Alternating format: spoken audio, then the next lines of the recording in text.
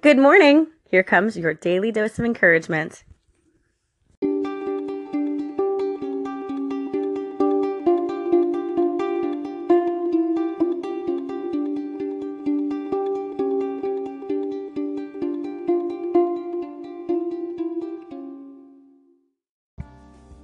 Hey, it's Sheena Diane, and I'm going to read you some Jesus Calling this morning on November 14th of 2017.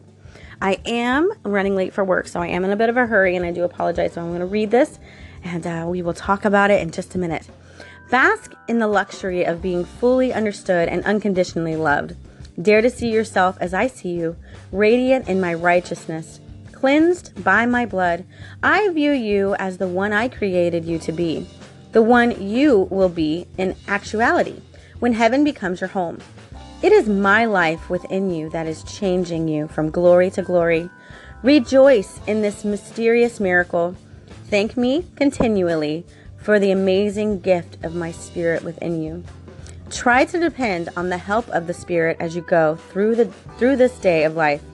Pause briefly from time to time so you can consult with this Holy One inside you. He will not force you to do His bidding, but He will guide you as you give Him space in your life. Walk along this wondrous way of collaboration with my Spirit. Psalms 34:5. Wow. I am really guilty of this, but I definitely am always kind of down on myself. I look at myself and I think, ugh, who is that ugly person? Or I think, oh my God, I'm so fat. Which I'm trying to work on that by going to the gym and stuff. But these are things that I constantly tell myself and think of myself. And, it's really not what we're supposed to do and not what we're created to do. And that's what this passage is saying. I mean, we need to bask in the radiance that God has made us. And we need to realize that we are all God's children and He made us the way that we are. And we need to love ourselves. And my mom used to always tell me that if you don't love yourself, then you can really never truly love somebody else. And that's really true, because if you can't give yourself that love, then how can you give it to someone else? And that's really important. And I know this is touching on my work at home podcast from yesterday, but it's really important to take time for yourself.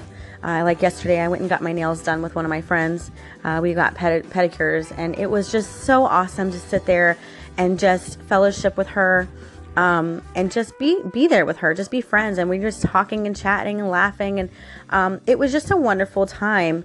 And it made me feel really good. And you know what? It made me feel really pretty, because when I got home, my feet were nice and they were all, red and Christmassy.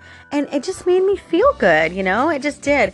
And so you got to take time for yourself, and you really have to love yourself and remember that God is within you.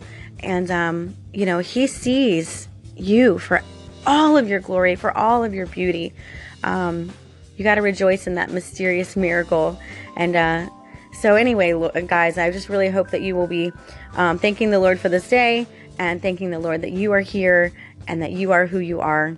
So without you, all those people around you, all of your children, whatever it is that you have in your life would not be. So just remember that. It's really important to remember how important you are. Bye, guys.